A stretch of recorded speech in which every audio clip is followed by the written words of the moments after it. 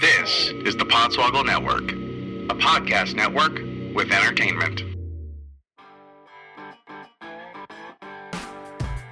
This week's Blank Slate is brought to you by Audible.com. Go to audibletrial.com/Blank Slate for your 30-day free trial and free audiobook download.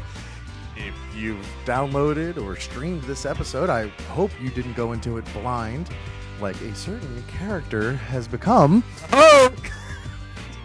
You're not here yet. and you know what we're talking about, so go download Game of Thrones. That's so much value for how big as hell that book is. Go get your free audiobook download of Game of Thrones. Just do it. Or there's a billion other Game of Thrones books that are just about the history of Game of Thrones and characters and wardrobe, probably. And you so desperately want to say something, please. Dunk an egg. So go to audibletrial.com/Blank Slate for your free 30-day free trial and free audiobook download today. Now, let's get on with this. On with the show. Welcome to the Blank Slate. Thanks for pressing play. It is just one of your hosts this week, Rich Camelucci, as the other regulars to the show aren't necessarily big into what we're going to be talking about today. Their loss. Thank you very much. So, as you just heard him right there, I brought in our personal Maester, straight from licking his wounds in a pit of bones. Very new Maester. Only one chain. Only one chain. Real quick, you just did like a semester in the Citadel. Crash course at the Citadel. Summer B. Yeah, summer B in the Citadel. Yeah, summer B. This is Patrick Hart. Patrick, welcome to the show. Hey, everybody. How are you doing, Rich? I'm doing great. I'm excited to get to talking about Game of Thrones. Me too. I of all the people that I've talked to about Game of Thrones, you have had by far either the most in-depth, intriguing, or straight up fun theories that you have either heard or had.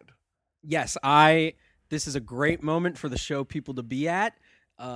One of my favorite things about Game of Thrones is the theory of what's going to happen in the story just as much as what has happened.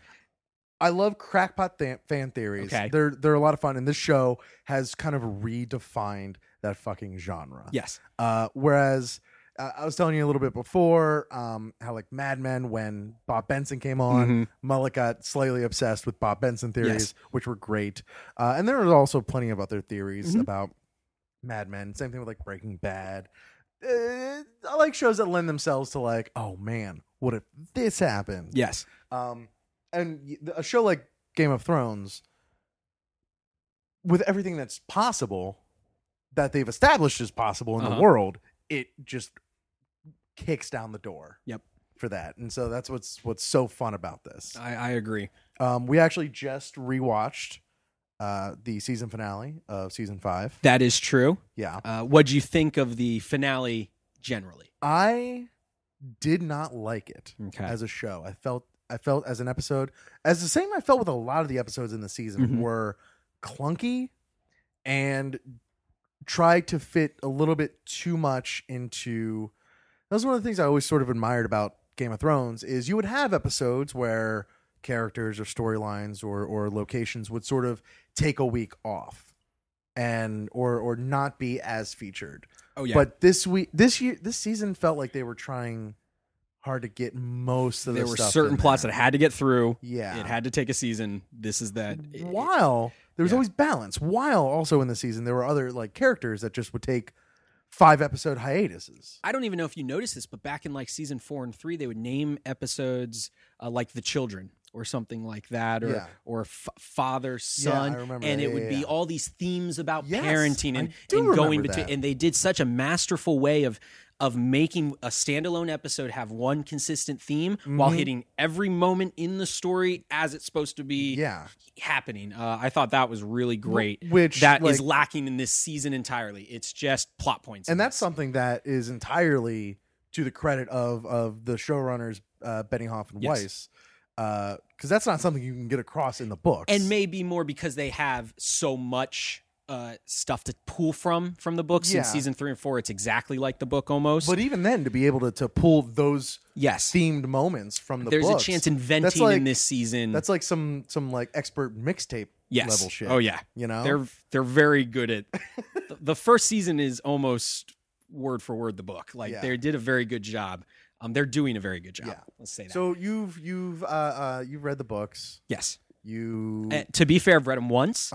And read them for plot. So I'm not the kind of person that's going to be able to tell you what Jon's shoe color was, which I'm sure is in the book, when he got stabbed. Spoiler alert. Probably black, I imagine. Yeah, would be the shoe color. It seems to be the uniform. You don't think they're bright red? Like bright red. I don't think they're really trying to coordinate a lot of like. See, you missed the whole chapter about the Lord Commander's shoes. See, but it's only one season there all the time. Like you're not having fall season fashions and everything. Yep. I'd love to see a fashion show at the wall. You have no reason to wear fashion. You're not like meeting anyone. You're gonna like. Oh, what's really hot at Castle Black this spring? More black. So yeah, I know they can go into a lot of detail. We were just reading for plot, but do you also like frequent Game of Thrones like websites at all? Yeah, I go to reddit.com's The Song of Ice and Fire a lot. Okay. I've been checking in on George R. R. Martin's blog. It's like this old 1990s looking blog that'll answer questions for made on like Angel Fire. It's I think I don't know them, but it's pretty old looking. I will frequent those. I love reading the theories. The weirder it is, the more on board I am usually with it. So what did you think? What did you think about the episode, about the season? Originally, I liked it. I really enjoyed where Tyrion ended up, for example. Yeah. Things I didn't know were going to happen.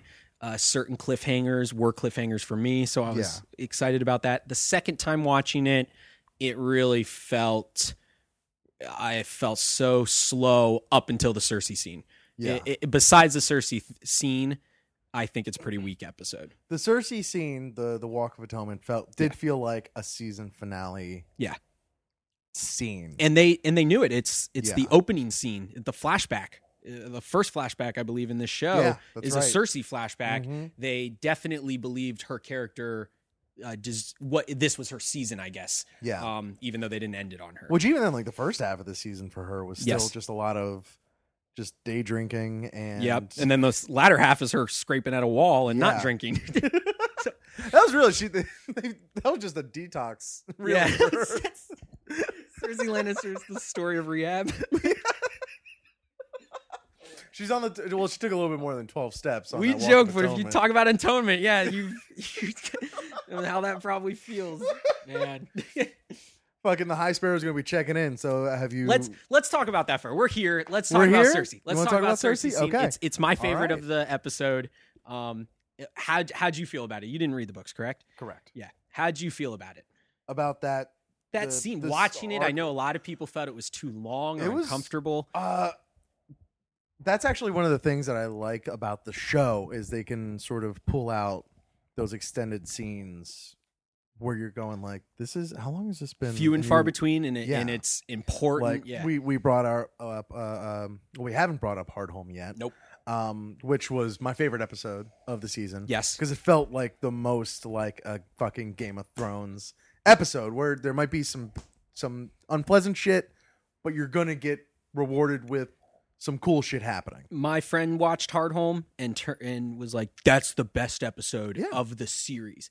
And I was like, "Really?" And it might be top 5. It's a very good episode. It's up there.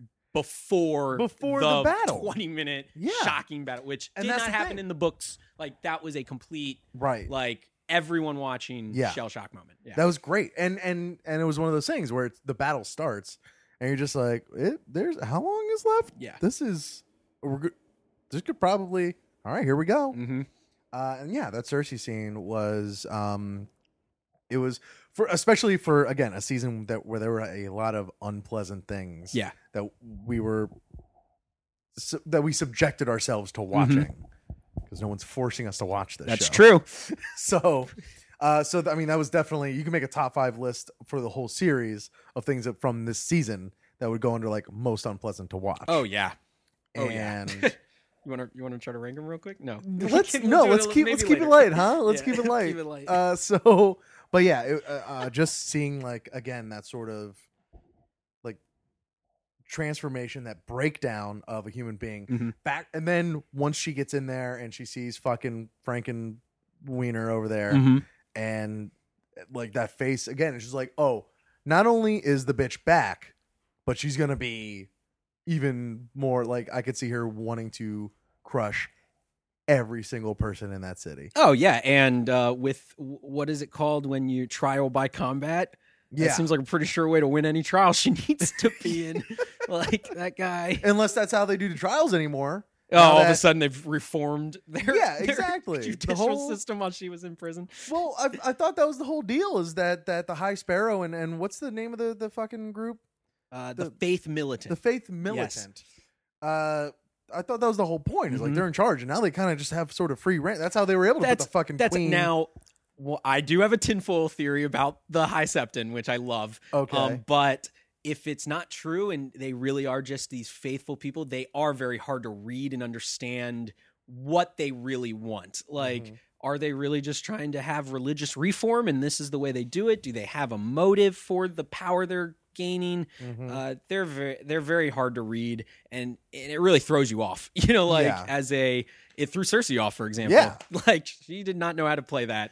Yeah, but Cersei's always like very quick to play like whatever seems to be the quickest way to get what she wants anyway. She always does take shortcuts and everything. And so she's like, when she hears, oh, you'll put them in jail? Yeah, like, let's fucking do that. Forget about what I've done, because I have. We'll talk about the walk in a second. Do you think Cersei at Red Keep was thinking that was worth it? Or do you think if she had a time machine, she'd go rot in that jail cell a little longer? Oh, if like, after all said and done, do you think she is happy that she put herself through that atonement? I don't know that she would categorize it as happy. Yeah. But I think that it's a very hard emotion to feel in Westeros. But I think that she would do it again. Okay. Because I agree. You know, now that she knows that she has fucking Hulk smash behind her, I think she would have done it earlier if she knew that's all she had to do. Yeah. And she's gonna go up to her fucking son's room, pull the king out by his ear, and she's gonna like roll her sleeves up and probably make some other horrible decision, but like it's gonna be like tenfold. Yeah, like the wrath at first. Somebody said that they love that Cersei is the kind of person that goes through such an atonement that normally any other character would be this new person, and she just seems just as evil and vindictive as she is. Not more. She's more. Yes. I think that's the whole point. She's just like, oh, no, I'm going to fucking rain down cooter hellfire on you people. And that's an amazing thing. So let me get POV'd, because Cersei's scene is very important in terms of a POV scene that in is the in fourth the book. Yes, it's fourth book is not very well liked.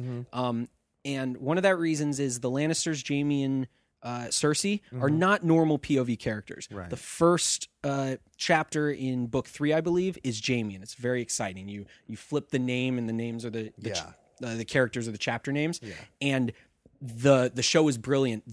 When you decided you actually like Jaime is when we were learning about Jaime and liking Jaime. They did an amazing job of outwardly doing that. And then you get into Cersei's head in the fourth book, I believe, if not the end of the third, and she's just as crazy and psycho and drunk as she seems. And it's very bizarre because you get this whole like redemption from Jaime, and Cersei you're not liking anymore. I thought they did an amazing job with this scene because that is in Cersei's head. You do that walk in Cersei's head, and you have her looking up at the Red Keep thinking like, this is gonna just be one-time deal, easy sauce, let's go. And it's a walk. And how King's Landing is set up is the High Septons, I believe, I don't remember the name. It's like the Baylor, I believe is what it's called. Or that's the name of the guy who built it. But that is the one spot in King's Landing that's higher than the Red Keep. So, and it's more in the center, the other side of the city. So as they did in the show, it dips. It just starts kind of valleying into the city, and that's when she just kind of gets swallowed by these people, and she can't see the Red Keep anymore, and she's just she loses it. And I thought they did a great job of outwardly showing this without having these monologues in her head and time going. It's a lot longer, obviously, in the book, right? But that's what I thought they needed to do, is show this isn't just her walking, getting some poop on her, and being there. It's supposed to feel like forever, because it really was a long time that she did it. It's supposed to feel like this is torturous for us. It's also very torturous. Yes. She's also did I will say, I thought the actress did a very good job facially acting. Like, it's Lena Headey. It's not her fault. It's the fault of society. She's naked. She's got a distraction. Her body is a distraction to her as an actress. And when she's revealing it like that, and I thought, the second time I was a little more looking at the whole thing, but the first time I was glued to her face. Like, I just, because I was looking for this. I was looking for her showing me her doubts and her losing it and all that. And she did an which is what she wanted, because that was a body double. So, yeah, that's fair. She was a lot more comfortable doing it, I guess. Whoever was doing the CGI really appreciates you saying that. Good job. Thank you for keeping your body a little toned down there during the... Also, you want to I'm sure you want to shout out the nun lady behind her. Shame. Oh, I loved the nun lady. Yes. That look, we talked about this. That look she gives her when she's getting up. I think it was a look of respect. It was. I don't know about you. It legit. Like, there was a moment where in between shames, it was like inner monologue. If we were to contemporize it a little bit, it was, like, girl. And that's what I mean by, I don't understand the motive. They get to the end and they do look a little upset that she made it to the end. But then what are they supposed to... But if they really didn't want the Lannisters, or whatever their motive is political, they wouldn't have let her go into the Red Keep. Like, so that's why I don't really understand what their end game is. I do think their intentions are not pure. Yeah. But yeah, it was one of those things where it's like, well, the jig is up. Like, it's a little hypocritical, and like... That's what's smart about them, is they know how high and holy they fucking perceive themselves to be. So it's like, we can't just be like, nope, psych. We got to let her go. And so do you want to hear my first crackpot theory? Do it. Okay. Hit me with it. So like, I'm very confused by the role of Faith Militant in the overall story. Yes. There's a chance it's just King's Landing filler until Dany shows up. Okay. There's a chance it's something more. There's a character that was with Ned Stark when he made his promise to Lyanna. His name's Howland Reed. He was the father of the two kids that went and joined Bran, Jojen. Okay. I didn't. That's the first time I'm putting that together. Okay, that's fine. He lives in the swamplands, which is a very weird. They're called I'm not going to get that right. Cragnogman or something like that. They're very swampy. He has not shown up in the show. He's not shown up in the books. He is, in theory, the only one that really knows Jon's parentage, which you've probably heard about. R plus L equals J. Which is true as far as everyone knows, but no one knows why it's meaningful yet. I believe that the High Septon is Howland Reed. Or somebody else believes, and I believe their theory. And that because the High Septon, his storyline is he was walking through the Riverlands and gaining these followings, gaining this fifth militant, and kind of just showed up to King's Landing, and we saw Cersei put her into power. Because they kind of came out of fucking nowhere. The reason it's important, there's some description similarities between him and what a person from the swamplands could seem like. Okay. But my position is, as he gains, that's probably why he's like so against wearing shoes. He's like, I don't have to fucking wear some web feet, galoshes or whatever. Fit in there. Yeah. My opinion is that he's putting himself in such a power position that when he finally reveals that fact, it has merit. It's not just some rando in the swamp saying it. It's the main power in the main city going, oh, by the way, even if that's Dany showing up and him telling Dany, by the way, there's another Targaryen possibly around there, like around these areas. Who knows now? We'll talk about that. But oh my God, no. We'll talk about that. But that's a fun theory for me, is that he is going to be revealed as Howland Reed. Okay, all right. I mean, that doesn't seem Have they mentioned that guy though in Alan the Reed? show? Have they even mentioned him? You said he hasn't shown up, but have they mentioned him? No. Okay, so I mean that's kind of hard to. No. Okay. The fact, you know what it is? The fact that the High Septon showed up, Right. knowing we're getting in season 5 and we're getting rid of all these storylines and butchering others, it made me kind of hopeful that my theory is a little more had more merit, because why are we going to spend so much time on this guy if he's not going to be a little bigger than just what we're seeing? Yeah. Which is everybody in this show. More or less, yeah. And they do. No, you continue. Well, they do that. Yeah. Like, you know, again, we're sort of skipping around. Yes. I want to skip wanted to something we did not see in this episode before we probably get to the main event. Oh, okay. What happened to Littlefinger this season? Dog. Okay. I was going to fucking. That's okay. Yes. I wanted to eventually get there. Because I brought that up before we were talking about how, like, there were characters that took, like, episodes off. And Littlefinger seemed like he was gearing up to be, like, I mean, the whole series, it's been gearing up to be for him, like, climbing this ladder. And this season, just like, yeah, he had a couple, and then he did a little traveling, and then he's, like, fucking ghosted. He's like, that's wow. and that's what I mean is I honestly don't know where he is. Yeah. Is he in King's Landing and just not? You haven't seen him leave, so Did he go somewhere? I'm on his very. way They back to really shoved it. Winterfell? Maybe the actor got a job. Like, I don't think what so. happened to that character that made him so I- important? The first 4 episodes of this season Yeah. and disappeared. that was one of the things I was actually looking forward to a lot, and I was hoping that they would do in leaving at the end of the 4th season. Okay. I was very excited for when there was all that shit in fucking, I guess, Highgarden? Is that where? they Where were? Littlefinger brought Sansa? Yeah. That was the Eyrie. the Eyrie. That's Yes. right, the Eyrie. And like he fucking pushed his new bride Yep. out the moon door. Yep. And Sansa came down the stairs with like that fucking newly dyed She black looked like a goth hair. Yeah, I know what you're talking And about. I was looking forward to seeing like evil Sansa. Maybe not evil, but like edgy Sansa. She's going through like those teenage years. See, that moment really made people feel like Sansa's going to start, quote unquote, playing the game and not being more of a pawn in it. Yeah. And I think that's really where a lot of disappointment came from her arc this season. So she much. was not a player. She Like did the not season play. started, she's like, "Oh, I just dyed this. This is Yeah. not like Yeah. I'm trying to." Didn't he make her be dye it disguised." back? Yeah. Wasn't he like- Yeah. As soon as I got to Winterfell, they're like, "Get the shit out of here." Get out of here. Yeah.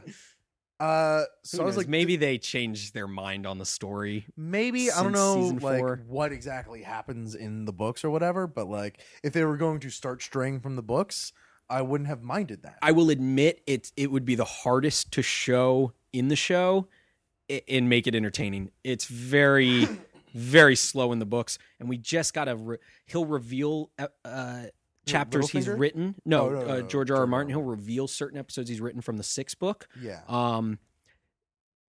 Bouncing around, the Arya scene is kind of similar to a revealed Winds of Winter chapter of Arya. Oh, okay. Like that's kind of why we've kind of reverted in her story, Mm-hmm. but we kind of hit the edge of what we know about her. Yeah. And like we've seen a Winds of Winter story from Sansa, and she's still not really doing anything. Like Okay. it's. I think it was a necessary move. With a lot, we'll talk about another character that had a similar one. Very disappointed in the lack of Littlefinger. Yeah. Same thing. I kind of had a little bit of an exciting moment in this episode when Varys showed back up. Yes, Because I liked the episode those more guys. the first time. Like Yeah. when I saw him, I was very excited. Varys comes back and you're like, fucking thank you. Mhm. And like perfect and just like there's no point in me asking, right? Yeah, don't worry about They it. had great banter too. Yeah, they always do. Mhm. I was excited to see, Tyrion go off with Jorah for a little bit or whatever, but I was hoping we would at least stay with Varys a little bit. Yeah. And nothing, so I'm excited to see him back. Yeah. And they're just a good team. They're just a good they're good road buddies. Mhm. They're good sailing buddies. They're good political buddies. The show does a good job of taking characters that don't necessarily die in the books, Mhm. but become irrelevant to POV characters, so therefore Yeah. we stop hearing about them. Yeah. And putting them in Bronn. Bronn does not die in the Mhm. books, but He just after kinda gets Tyrion's phased out. after Tyrion's trial, he's just going, oh, I was given nobility. I'm not going to do this. And I've never heard from him again. Maybe, you know, again, like details of details, maybe he's plopped up in a description. But Bronn's one of them that I thought they did a great job of keeping him around. Yeah. Varys. He's a fucking fan favorite at this point. Varys disappears for a while. Really? And instantly when he was with Tyrion, that was new. And I thought that was great addition. Great. One of the better additions of this season to the story. Let's just, all right. I have a feeling if we start from this next thing, everything else will trickle into place. Jon Snow is dead as fuck. Yeah, he seems pretty dead. Like, I don't care what anyone has to say. A lot of people have a lot to say. I've heard of a lot of what has been said. I've also read a lot of what has been written. I don't give a fuck if he's going to be resurrected. Okay. I don't give a fuck if he's going to be a White Walker. Yep. I don't give a fuck if he's going to be reincarnated as his dog. All possible. I know. All possibilities. I would at the first time I watched this episode, it caught me, and I ended the episode saying, "If that is true, I'm out." Yes, and now I'm at the point where the pendulum has swung so far the other way, and I've heard so many theories, and so much so to like the point where like professional people that have to like look at this with a sane mind have gone, "There's no way." And I don't want to hear about it. I don't know how the show watchers feel. Book readers are looking at it factually like he's alive. It's not a question to them.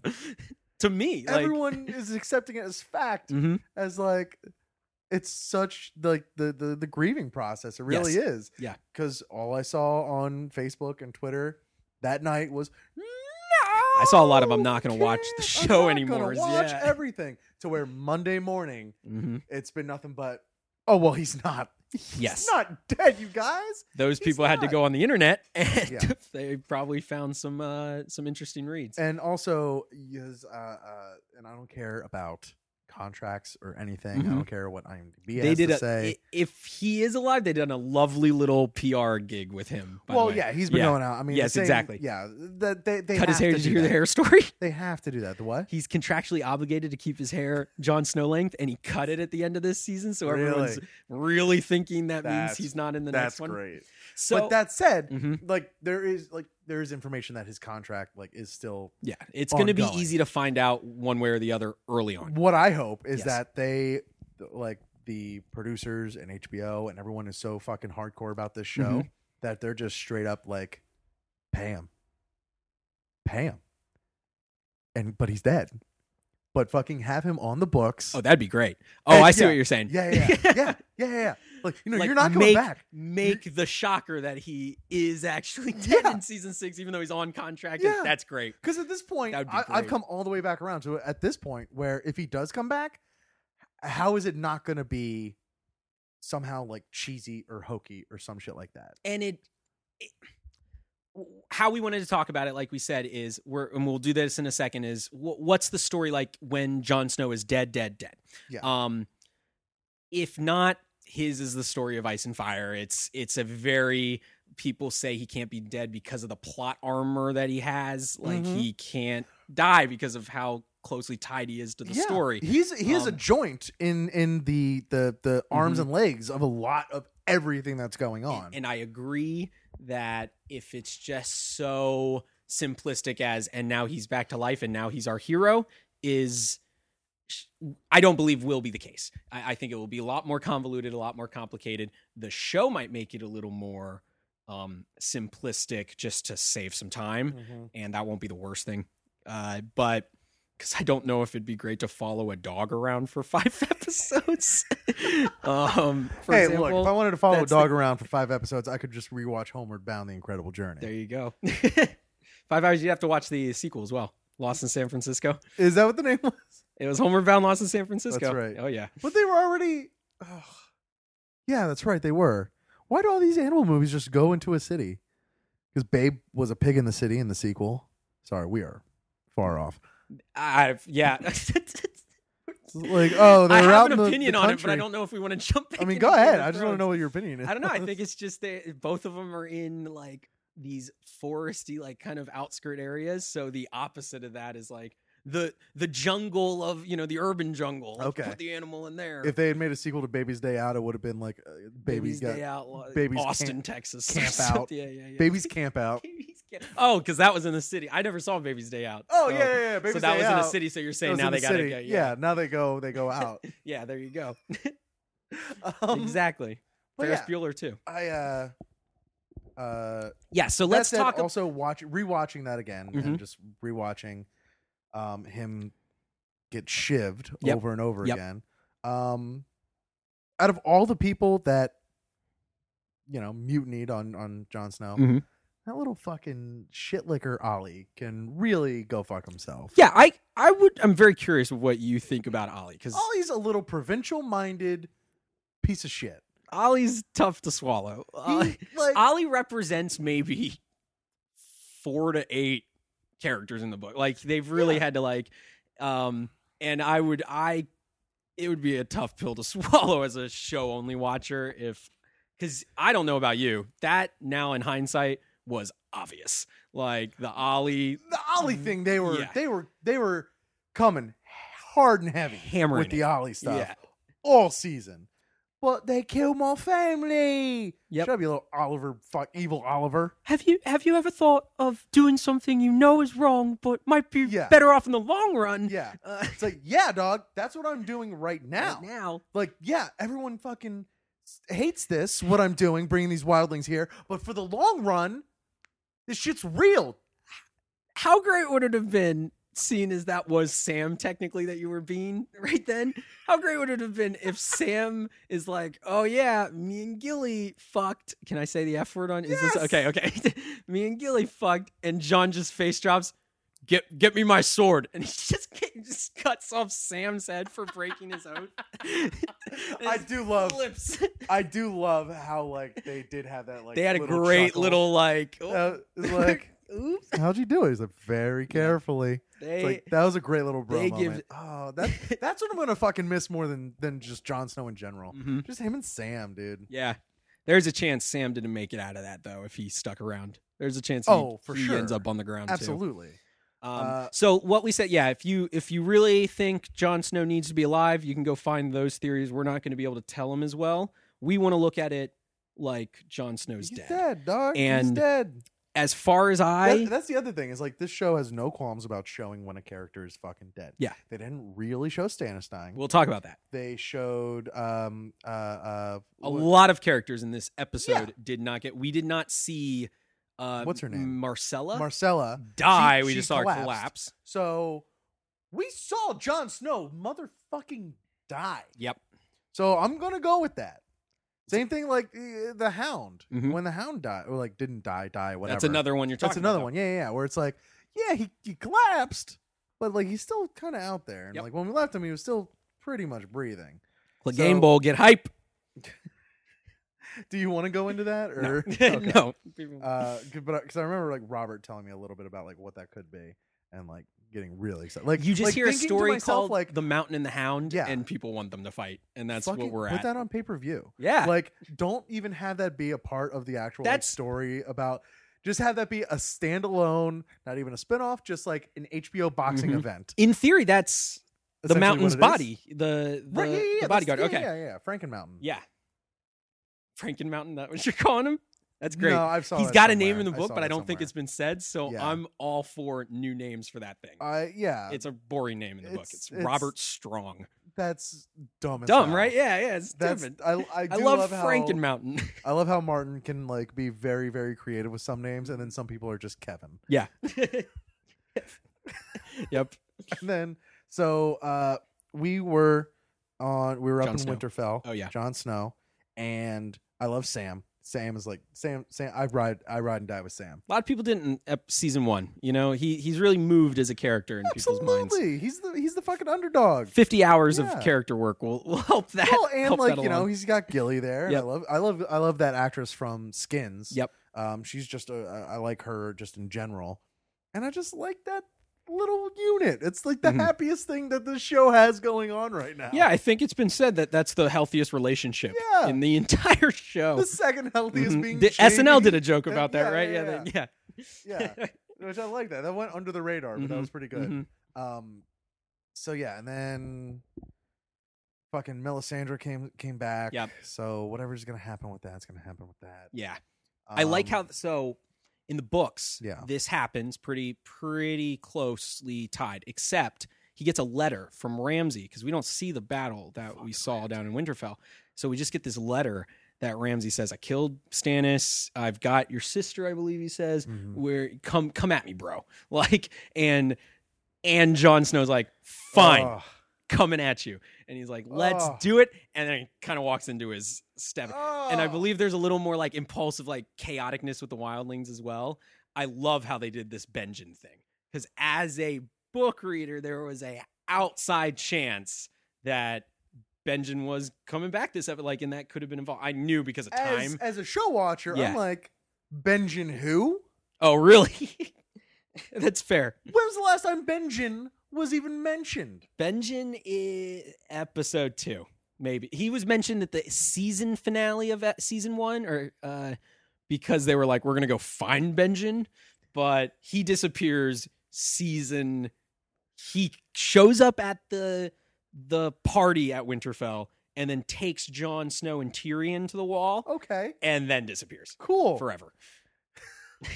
So I'm sure Jon was quite excited to see fucking Uncle Benjen or whatever he was. He would have been. Would have been. Or the guy that knew where he was, I guess. Yeah. Wasn't even him. It was the guy that, he thinks he saw him. Ollie needs to go into acting, by the way. That, he did not even look like he was lying at all. He was eager beaver helping out his Lord Commander. That guy's cold, ruthless kid. But because they killed his family. Yeah. And then ate his family. So what I want to bring, it's as a Night's Watch standalone story of a Lord Commander that gets, I think he's the 999th or the 1000th, which is kind of cool. It's just such a tragic story of the Night's Watch believing they need to take down this threat to their own like group from the mindset of the traitor, we saw him go. Like you do have to understand, like, he disappeared with the best ranger in the Night's Watch, who shows up dead afterward. Like, and he shows up all of a sudden months later on the other side of the wall as a wild, like, certainly everything about Jon Snow it was more suspicious. A Castle Black veteran. Everything is fishy. The only thing that's sad about not being able to see a lot of the book in the show is detail, and like it is a lot more. It does. There's a lot more characters. It's a lot more clouded. What's going to happen? I mean, I don't think it was completely lost as far as like why they did it, because it's like I get it. No, I get that. I get it. I mean, like when he comes back and he's on trial, you have Aemon that's good, Alistair Thorne that's bad, and Janos Slynt that's comical. And yet they kind of make him Lord Commander afterwards. It's much more, there's a lot more gray characters. Right. Ollie is a character that you really respect, that's crying when he stabs Jon. It really, see, that's the one thing I don't like about Ollie, is that he really is a kid that could come off manipulated by the ill intentions of Alistair Thorne. Right. When in the book, it is a conscious decision by the Night's Watch. Yeah. They all kind of believe, unless they're friends with Jon Snow, that he needs to go. Right. And it's so sad. Like, he really cared so much. And I think that's the hardest part for me, is the fact that like everything there was just he's one of the few people at the wall that's voluntarily there. Yeah, and he was crushing it. Yeah, and making all what the like long-term big picture right decisions were going to be. And just story-wise, like this season in particular for me, that was where all the most interesting things were happening. Yeah. Anytime that we cut to the wall, anytime we cut to Castle Black, anytime we cut to Beyond the Wall, I was in. And that's my justification of him possibly being dead, is, which doesn't work as well in the show, but if at this moment the White Walkers are about to just take over the North almost, okay, Jon Snow served as a good POV outlet to see everything we needed to know when Brienne or Stannis, or I guess we'll talk about that, or Sansa is looking up like, what on earth are those things? It's not at the first time we're seeing a White Walker. We know a lot about him at this point. But that's the first time. Most people in the world think they're a myth. They think they're a myth from 1,000 years ago. Same as, and magic. So dragons less so because they were conquered by things on they're kind of more factual. I mean, people believe they're old wives' tales that are just made up by people. Like, they do not believe White Walkers have ever existed, much less exist, but don't exist now. I would really love to see, like, Jon's dead. Yep. And the White Walkers come, and everyone there that just fucking still has their daggers in hand go, oh no! Oh, he knew. Oh boy. We really mucked this one up, you guys. They're getting stabbed as well. Yeah, like, oh boy. It's like, no, you just made more for them. You just made more for them. Yeah. Well, that's another one of the. It was also where we did the most like fucking discovery too, as far as like what's going to be needed, like literally for shit that's going to be at the end of the series. Like, okay, we know Dragonglass kill a White Walker. We know Valyrian steel can kill a White Walker. Yep. I'm sure a dragon can kill a White Walker. You'd think. I would hope so. It seems like they're good pieces to that puzzle. Yeah. Convenient. So yeah, that's why I just love like all the actual shit that matters is happening there. I wish I knew the theory better about the fact that someone theorizes that there's an ice dragon in the wall. Oh my God. The wall's gotta break. And that inside of it is either ice spiders, which have been brought up, and in the show, or an ice dragon, which I love. That would just be so bizarre. I would love an ice dragon, but ice spiders. They've been brought up in the show, so they are much more likely to show up than really? an ice. The bald wildling that died at Hardhome was like, something next, what are you going to believe? Ice spiders, which have been brought up in the books and pretty much secures that ice spiders are showing up. I did not know that was already established. I thought somebody just pulled spiders out of their ass. It was a line, but that's what I mean. It was kind of BS and just a line from the book until he said it on the show, and now it's pretty legitimate foreshadowing. It's like they fucking cracked open a nest. Mm-hmm. Oh God. So let's, because I could spend fucking forever at Castle Black. Yep. Let's move a little bit south. Okay. To a character that for 4 fucking seasons, 3.5, yeah. 3.5, 4 seasons was built up to be this important piece of the puzzle. Yep. To be a military master. Yep. And was so seemingly unceremoniously, which isn't off-brand, is another good story if this is how it played out. Like, just a guy that had it all. He was very tactical. Yeah. And the second he left all his tactical gut reaction and followed this faith, that's when it blew up, like you said, out of, like, just blew up fast. You know, like... And it was just, it was very unceremonious. Like, it was cool watching his army just get engulfed. Great. I did. So people were complaining like, oh, we didn't get to see that battle. I thought that was a great visual of summing up exactly what happened. Yeah. Would you really want to see? It's not much of a battle. You got the gist the minute you see those things. Just, it reminded me almost of the ghost from the last Lord of the Rings movie, just running over people. And I always thought, like, why didn't they just do that all the time? Like, that's a really 100% victory. They killed him. So you think is Stannis dead? Or? So this doesn't happen. Stannis is in a very similar spot in the book. Now, we haven't seen him burn his daughter yet, let's just say, like in the books. So the family's still alive in the books. Yeah. The family, I believe, is at Castle Black at this moment. Like, it's all different. Yeah. So there's it also really some interesting pieces as well, because Davos is still alive. Yes. I love Davos. Good. Dude's awesome. He's the POV we see Stannis through. Really? Yeah. Oh yeah. Right. Just like Caitlyn was how we saw Robb Stark. Whenever, so it's in a little different of an area. I believe we brought up Lady Stoneheart in the the test of this. There's something going on. I believe, so I was correct, excitingly, when Sansa got to Winterfell, a lot of book readers were like, okay, Sansa's becoming a player. She's going to kill the Boltons. I said, no. This is Theon's story. This is only to serve Theon. We are going to just have Sansa be Jane Poole, who is a character in the books that, like I said, Sansa's not there, so they just had someone replace her. And I was pretty right. It was almost congruent to Theon's story, including this final moment, which we can talk about it a little bit, but it was underwhelming. Especially since we know they did not just go splat like another character we know is not. Yeah, whatever. They sprained their ankle. So whatever. I'll suspend disbelief for that. I believe whatever's happening in that last moment of Brienne and Stannis is more closely tied to Brienne's story in the books. Jaime is not where he's supposed to be in the books. He's supposed to be much more north in the Riverlands, wandering around. He runs into Lady Stoneheart.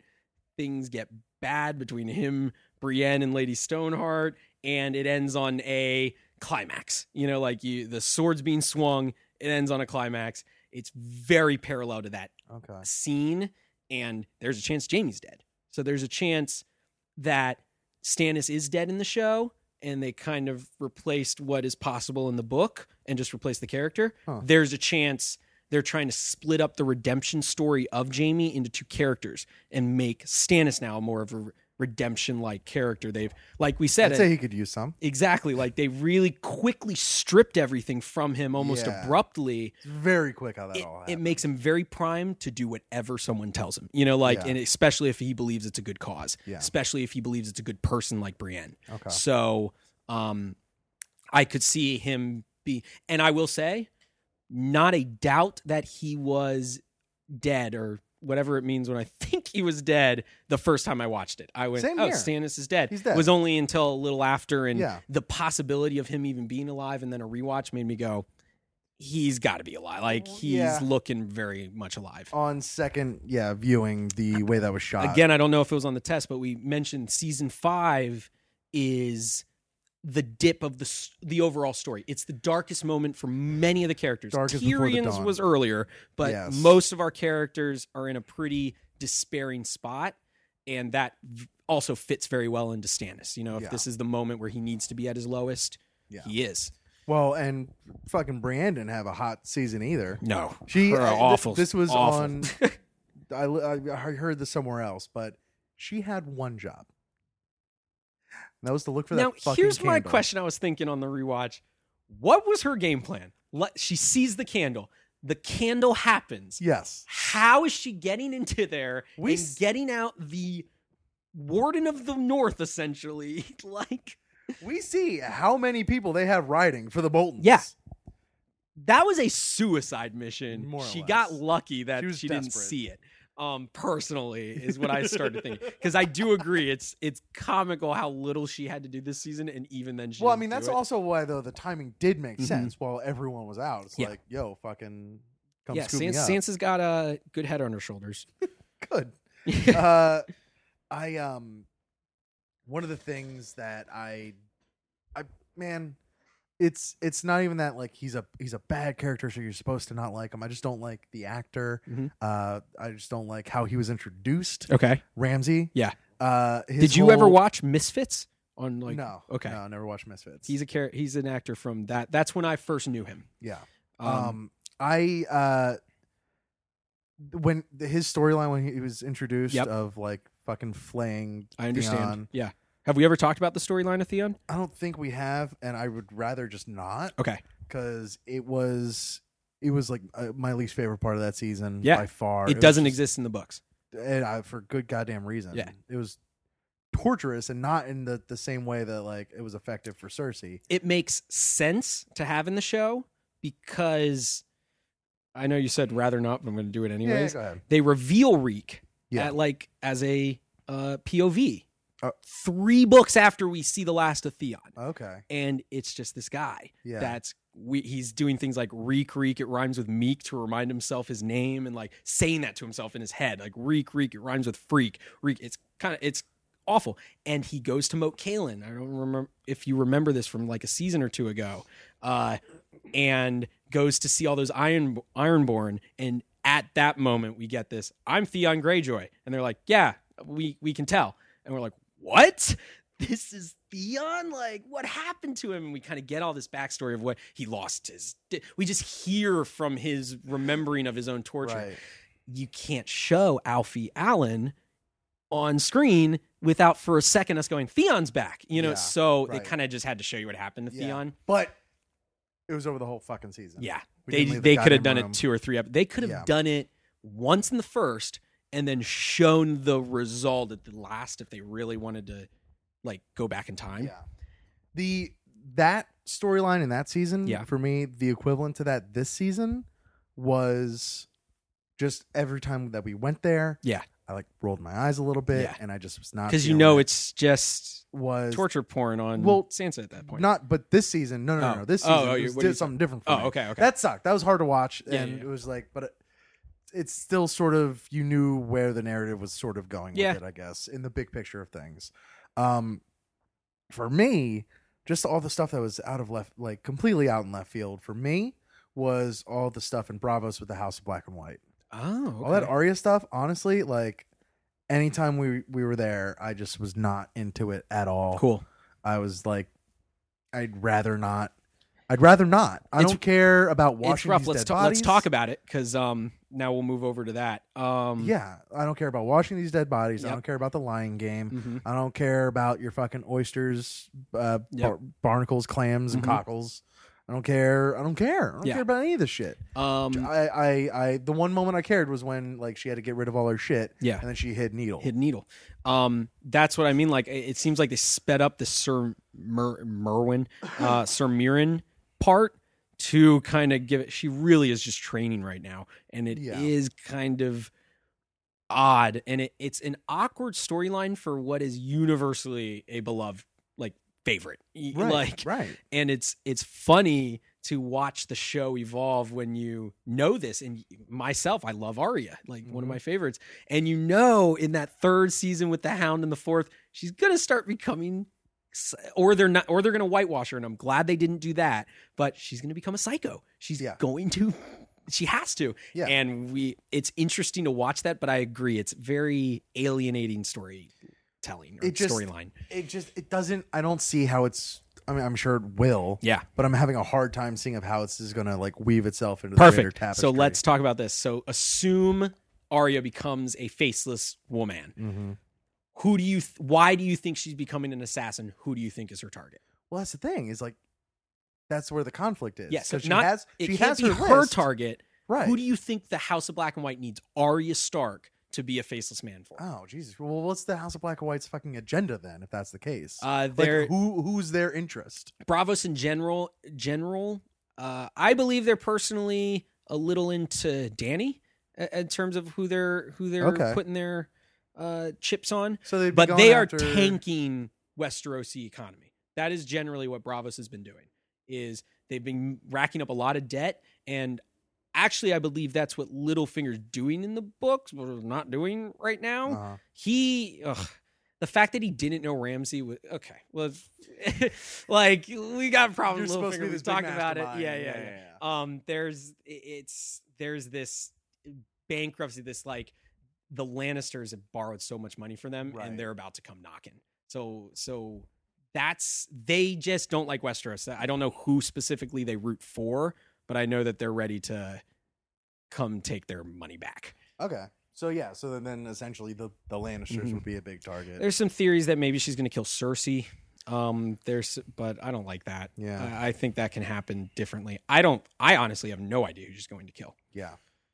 Or is going to be asked to kill, and then maybe she doesn't do it. But I have no idea. That would be, maybe it's, You hammer home this whole list concept and everything. Yeah.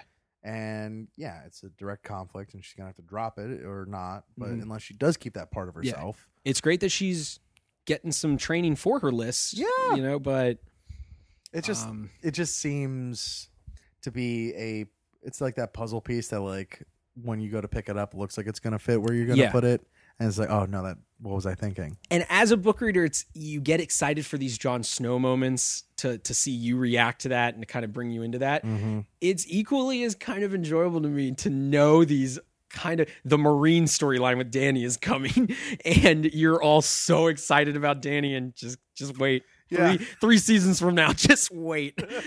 Same with Arya.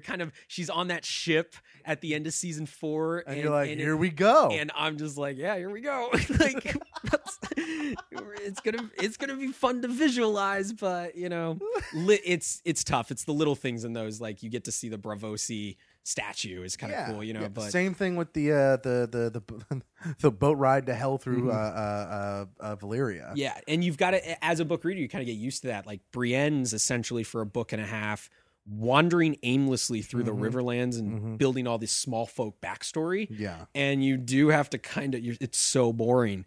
And you just have to try to pick things out of it you like or really skim. I know a lot of people just openly go, I barely read that. Like Dorne was kind of that for me. I was which made this not as bad as it was for some book readers, because I barely like Dorne as it is in the books. Dorne was a bust. Yeah, Dorne. Let's skip down to Dorne. Awful. Dorne was a bust. Like in the season, like everything I was listening to and reading, like leading up to it, everyone. Okay, so that seems to be. Is that like a consensus that Dorne is awful? Yes. Everyone was building Dorne Dorne's up. awful in terms of an adaptation of the book, and Dorne is awful as a standalone story. Dorne was being built up this season. It's like, oh man, we're gonna get the sand snakes. It's gonna be great. Oh, that was awful. Oh, that was just boring and terrible. Yeah, like, comical almost. It was a waste of Jaime. Yeah, it was. I can't believe Jaime or Bronn didn't die. I really didn't understand. I was convinced the purpose of Dorne at the end. By about the 5th time that Bronn was singing some ditty, I was convinced like he was gonna die, and then he almost did. Yeah. I was like, all right, fine. I love him, but like it was pretty telegraphed. And it's like, nope, here's some... He ended up going through some odd romantic storyline. Yeah. At the end of it, I guess. What is happening here? So that's my problem with Dorne we'll talk about it as far as the show goes, because it's so different from the books. Yeah. And it's funny too, because like you could still see the ship right after Marcella like passes out. You still see the ship like off the dock as whatever her face is like, wiping the poison off her lips. Like if I'm Jaime, that happens. Like, oh, can you turn this back around? I got some bow and arrows. Hey, you're. And that's. Can I get an exchange? You gave me a defective one. And that's my problem with Dorne right now. They're the dumbest players as a unit in the game. They're dumb. But it seems all the way from Oberyn, who volunteers to get into a battle to the death like that. It was dope, but it was dumb. Going to her, what was his wife or sister? It was his wife, I believe. The Sand, Arlaria or whatever her name was. Not a character in the book. So like her vindictiveness of his death when she saw him volunteer is also kind of absurd. So I think they're dumb players, and I really don't like Dorne because I don't believe the show is promoting them as dumb players. I think I'm supposed to look at that moment and go, wow, they got her in the end. And like, it really does feel like that was the dumbest thing you could have possibly done. The one little thing that they did in that moment, that I saw it in the second viewing. Okay. That made me go, maybe. Okay. Because this whole season, they sort of built up that Prince fellow to be kind of like very, very... benevolent and very level-headed, and like barely they did that. Again, they could have spent more time on him if he's going to be more important. But like all he ended up doing was just like, we'll do this and this, and how about this? Do you mean the wheelchair? Yeah. Okay. I thought you meant the one that's married or was going to marry. No. We both agree? But real quick, at the end, like right before, what's her face goes to kiss Marcella. He like nods to her. Oh, really? Yeah. Okay. As in like, do it. That's an awkward goodbye. I'll have to rewatch that. I haven't seen that Dornish goodbye very often. That would be fine. If he is kind of okay with it, and it is more like he had to put on that facade for Jaime that he was going to punish her, but no, he had a moment with her. Or you're saying after she kissed his hand and said, I don't want to die for this, you think he said, okay, here's the real plan? I don't know what exactly happened. If it was like a last minute, like, all right, you know what? Yeah, I don't know. I don't know. Dumb. So dumb. Yeah. But like you said, they're not going to turn around. I guarantee that. No, yeah. We are going to end up in King's Landing with this dead body and like, yeah, exactly. The show, as good as it is very bad on showing ships away from docks at a realistic distance. Great. Hey, good-looking dragons. Yep. Can we get those ships a little further? Dragons, we got to get those ships farther. Believe that they'll understand the scene if you put them in a realistic distance. That scene needed it. Hardhome needed it. Do we still need to talk about Dany? Yeah, I was gonna say let's go to Marine. Is there anybody else before that? Just so I can. We already talked about Varys. We talked about we'll talk about them a little more too. Yeah. There's not really many other as far as like the central locations go for this season. Yeah.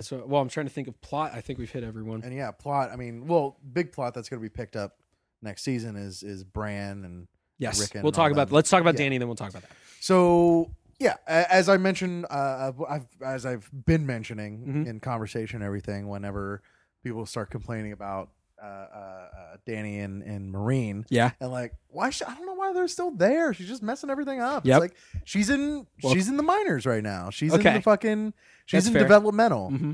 She's learning how to be a leader. Yeah, and that's in like some training modules they'll build a software, and to train in the software they'll call it like they'll build this version where you can just mess around in it and it won't have any like real life consequences or anything. You can like build an order or whatever, and they'll call it a sandbox. And she's literally out in the sandbox. She's right in her sandbox. Yeah, literally.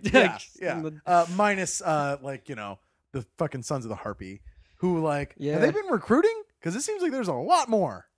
I mean, at this point you got to assume. If you can't beat them, join them at this point. Like, they're the majority of the city. If they give you the chance to join them, and they don't just stab you right in the stadium. Somebody was bringing up back in the actual fighting pits, like, how did people get those masks hiddenly into? Yeah, like, how did people not see those in people's hands? And also they were just killing everybody. Everyone, yeah. They were not discriminating. They're supposed to be a lot more secretive and a lot more like anyone could be us at any time. Again, when you're hearing it from Dany, who's never leaving her little king throne, which is a good thing that the books do. They do allow for accurate perceptions. Mm-hmm. There's a theory that the POV of Dany is always wrong. Anything she believes in terms of information, because all of her information is so pivotal as a reveal, and she's only learned so much from Viserys, her brother, that a lot of what she knows about the backstory, because we're learning a lot of backstory from her of Targaryens and stuff like that. So, or people are telling them to her too. So there's a theory that a lot of what we're finding out in her chapters are wrong. Okay. So that we can kind of have more of a reveal. The same way of like shit happened in Valyria, and even in the backstory book World of Ice and Fire, they're kind of like, no one really knows what happens in Valyria, and everyone's like, okay, that's probably coming in the books. You probably got to hold that off. Yeah. So things like that, like, we'll talk about her ending in a second, but I thought all in all, they did a very good job of her and Marine. I liked this season of her and Marine than anything before. And I think at most she had season 4 in Varine, because season 3 she was getting the Unsullied and she was moving. And that was great too. That moved fast. Peak Dany. Yes, that really was right at the end of Karth. She had momentum. Yeah, and then as soon as she got to Marine, that's Dark Horse up there with Tywin's Red Wedding. I know no one likes, but that's Dark Horse giving that dragon away and then taking the Unsullied and killing him. Yeah, badass moment of the show. Yeah, like that really absolutely. That was killer. And then, but I've said to you that like they did with Cersei in this walk, they did a very good job this season of outwardly showing that Dany is not a good leader right now. Yeah. That she is not doing it right, and that she's kind of becoming aware of that. Yeah. And that was the only reason I think we need to be in Marine. Right, 100%. So it's going to be very exciting from now on. Yeah, and especially finally Tyrion getting there. And are you worried that this is going to be a little like season 2 without all the, like in season 2 you still kind of believe they could die because he was with Cersei, who you didn't like, and he's a Lannister, and I mean if I could Tyrion still goes see all it the happen, way, I could still see like Jorah getting I could see them. I'm saying Tyrion I believe is at this moment going into season 6, I'll say the safest character in the show. I agree. Yeah. I agree. I do not see him dying in Marine. No. Like, but maybe, but yeah, at the same time, it's like, just kill him earlier. Like, you didn't need to bring him here just for this. He's got static with Jorah. He might be attempted to be killed. That's good. But... That's my Dark Horse favorite thing about season 6 coming up is that buddy comedy that's about to come with Dario and Jorah. They are going to have, I believe, episodes of wandering and looking for Dany. What are they going to talk about? Jorah is the worst conversationalist, too. He's so mad. What did he say in this episode? Oh, you're going to kill me in my sleep.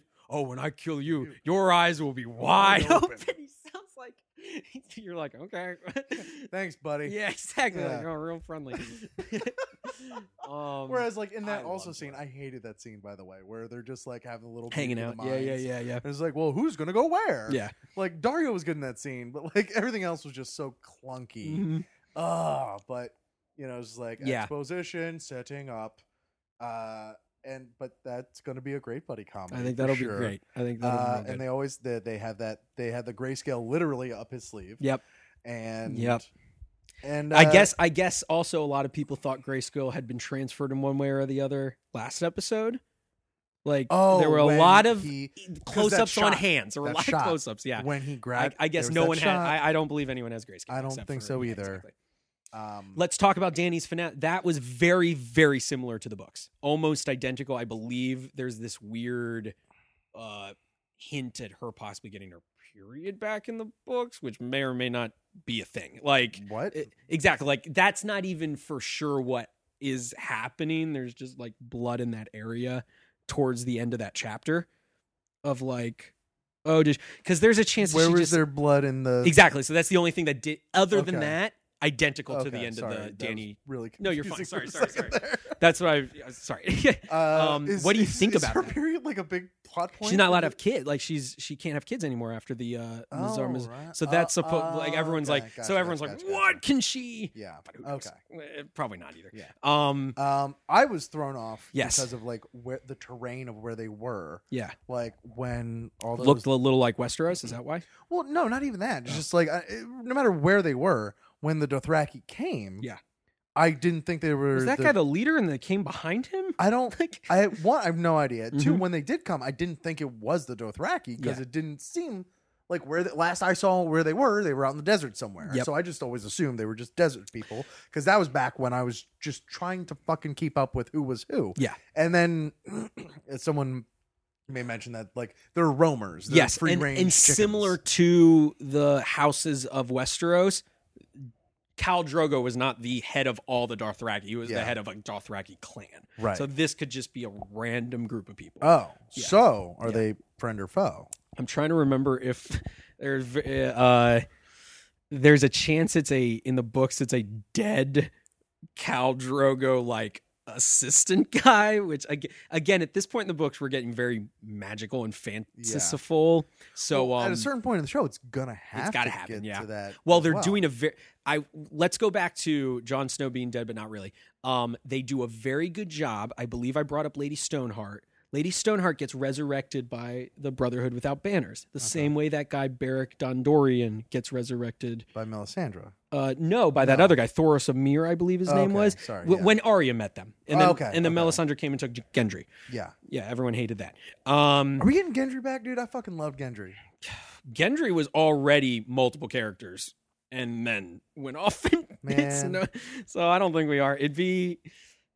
At this point too, it's like certain characters, we're going to have new characters and just make it Gendry. Like just, if it's got to be this guy, just make it Gendry. Or if it's got to be this guy, just make it this person. Yeah. Cause there's so much, so there's a very high chance that what the show is doing is not giving us Lady Stoneheart to not oversaturate the idea of bringing someone back to life. They've shown it can happen. Okay. Now let's have it happen. And and I'll finally say, we've also said they really hit us over the head with the deaths in season 5. That also may have been to keep us from, like Jon Snow, just another character, season finale, the big character. Of course, he just died in this season of deaths. That plus the Melisandre thing, I really believe Melisandre's bringing him back now that because I think the show's doing a good job of making that just as shocking as it will be in the book. There's so much more that happens in the books that you can do it 2 or 3 times and then still do it. There's also a chance that's not how he comes back in the books and he does in the show. Yeah. So I'm very excited for that. That being said, so magically, I think in the show, they're really toning it down. Yeah. Like in a good way. Yeah. They're making the things that need to be magical still kind of shock us. Yeah, because it has to carry some sort of weight. Exactly. So that's why I think that's just a random group. And I have, again, we don't know in the book if he's friend or foe. Like you really end with her going like, uh-oh. Like, what are these people about to do? And the ring that she drops, is that which ring? I had to read into that. That is nothing I believe we know. That is going to be a come find me, Jorah and Dario. Really? That's supposed to be a I've been here. That's a fucking needle in a haystack. What are the chances first of all, finding that? I thought, how about a boneyard and a dragon pit is going to be a little easier to figure out than a pretty good sign. Yeah, exactly. That we're in the right place. You don't need it. You don't need that unless they find Drogon chilling. Yeah, can't find Dany, and then they find that and know she's been taken. I don't know. Because I have no idea what that's supposed to be. If not that, first watching, no clue. I didn't even really read into it. Second watching, I figured as much as it was still the ring from the other dude Marine that she married that got killed. His star guy. That little buffoon. Which I liked that guy. I liked now that you know he wasn't the leader of the Sons of the Harpy. I liked his performance anyway. That's what I mean. Like, I just liked him as an actor. He was kind of reminded me of Lenny Kravitz. Is that I wrong? see it. Okay, I see it. But yeah, I just kind of like that dude. Yeah. And so I was, if I had to guess, I thought that was like still that wedding ring from like she left right when he fucking died. Fair. So kind of almost like all right, I might have to marry another guy, slip off this ring. Well, and also like these are the fucking former in-laws. Like, I don't want them to know. That true. I've been married, Okay. So. See, my one thought originally, I since kind of got the Jorah thing, but my one thought originally was that means something in Marine that the Dothraki hate. Like I need to get myself disassociated with this. Yeah. We'll see. Again, I don't know. Yeah. And that's not that. I guess that's also different from the book. That seemed like it was. That seemed. It just came across as something very pointed. Yeah. That either like if you read the books, you knew exactly what it meant. No. Or you missed something in the show. No, it wasn't as strong or clear as I think they thought it was. Okay. Gotcha. Yeah. And then is there anything? The Bran. We got it. Future. Yeah, moving forward. I think that's everyone, if I'm not mistaken. From this season, I guess. Or at least this episode. I don't think we have anything left. So, real quick, season, as far as the cliffhangers we've said, Dany is technically in peril. Stannis is pretty badly. That's another thing, though. It's like how I don't know. I feel like again, at least I don't know. I loved the way last season ended so well. Yep. Because they weren't so much cliffhangers as they were. This is the first time it's mainly a cliffhanger. Exactly. Which I believe is because this is the first time their entire audience is in the dark. Yes. Yeah. So it's the first time they could cliffhang. They could, and it came across so broad-handed. Whereas again, in the end of last season, I loved because it was all this like. This is where we're going. Yeah. And we're moving forward. Mm-hmm. I just liked all that stuff. Is like end of a chapter, next chapter. The problem was 3 and 4 peaked in terms of pairings as well. Yeah. And then you kind of switch those up or don't give people the same pairings. They tried that. Jaqen is not a character in the House of Black and White at all. I'm glad that they established that it wasn't the actual Jaqen Hagar from season 2. Mm-hmm. It was just his face. They're all... I don't know any theory about that or like what's really going on yet. I think when she says like that's my friend, it's like that's not your friend. Yeah, exactly. Guy, it's the 8th guy and that then she's got his face on. Yeah. It's I believe that early. I didn't want it to be the same guy. I wanted it to kind of just be a generic faceless man that's training her in Jaqen's face. Yeah. Let me ask you this. Okay. When Arya went blind. Yeah. What's up with that? That happens at like the end of book 4, or like it happens, and then the next time we see her, she's walking around with oysters. So it just kind of happened, and it doesn't. It happens as a cliffhanger at a book, and I believe she's not blind at the end, like or at the beginning of the next one. Because I've heard something about Blind Beth. Never heard of Blind Beth. I've heard of that. There's a chance that's her name at that time. Like she has to train as Blind Beth. There's Cat of the Canals. Okay. She's this girl Cat, and then the Winds of Winter chapter where she ends up murdering someone similar to Murren is she's Mercy. Her name's Mercy. Okay. Which kind of the Mother's name of this Mercy? it was Mother's Mercy, so there's a chance that has to do with it. That wasn't her name. Yeah. We'll see what's going on. Yeah. Again, it's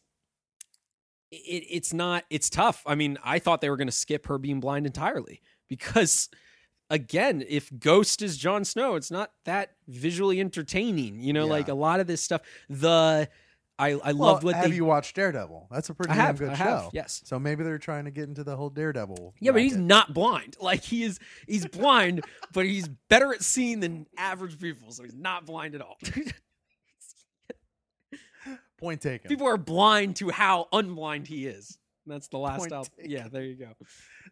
So let's talk about Bran. Oh, I wanted to ask, of all these characters in cliffhangs, who do you think is the least likely dead, and who do you think is the most likely dead?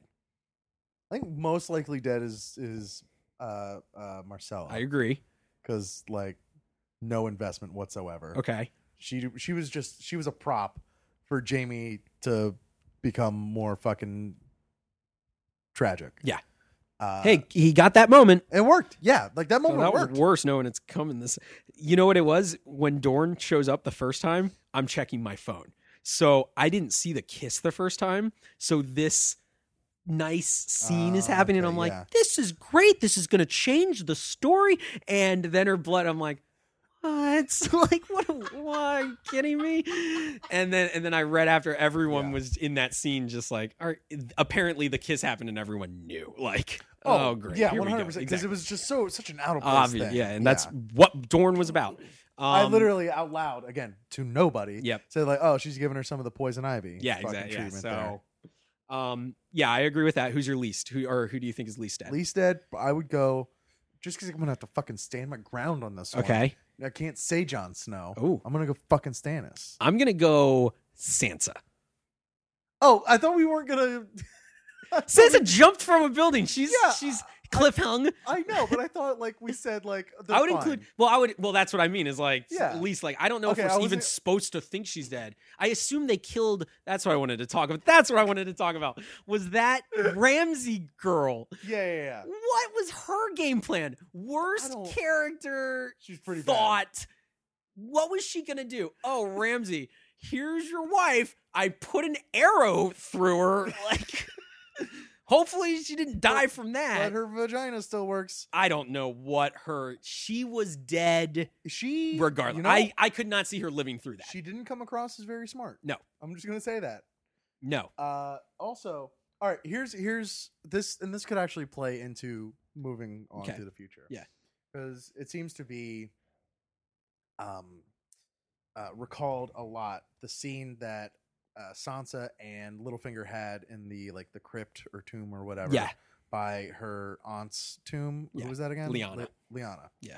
So this has been a big fan theory for years in the books.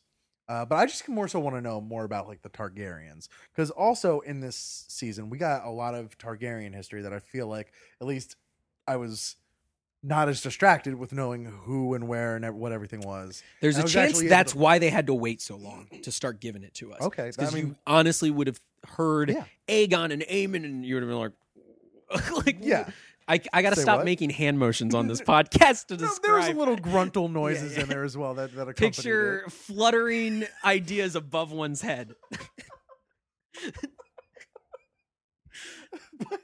But that's fair. If that's the case, then they timed it perfectly. Yes. Because, like these last two seasons, I'm a confident watcher of the show. Whereas everything beforehand, I'm barely hanging on. Yes. There's no real evidence or proof in the show right now of the theory of R plus L equals J. Right. In the book, well, a lot of people are pointing to that scene as like because in the book a lot of it happens in Ned's POVs before we know it's even a thing. Like it's in the back, people are like, "Oh my god, he said this and he said that." Yeah. Which again, season 1, we can't be throwing that stuff out there. Like you're not going to know what's going on. So it's tough because he is, except for this Howland Reed character, the only one that knows it's true if it's true. Yeah. So it's kind of hard to bring up something no one knows exists. We'll see. And that would be a good way to, if someone else would know it, that would be the way to do it. Maybe Benjen Stark knows? Well, wherever he is. Can we get Benjen Stark on the line? He's hanging out with White Walkers like, oh, by the way, my nephew. Like, FYI. You'll never believe this. Yeah. But yeah, so like, can you like tell me a little bit more about like the Targaryens? Targaryens, because like he like they're it may have been a little nasty business with Leona, but like on the other hand, he's out there carousing with the people, telling or singing songs and giving the money to the Rhaegar.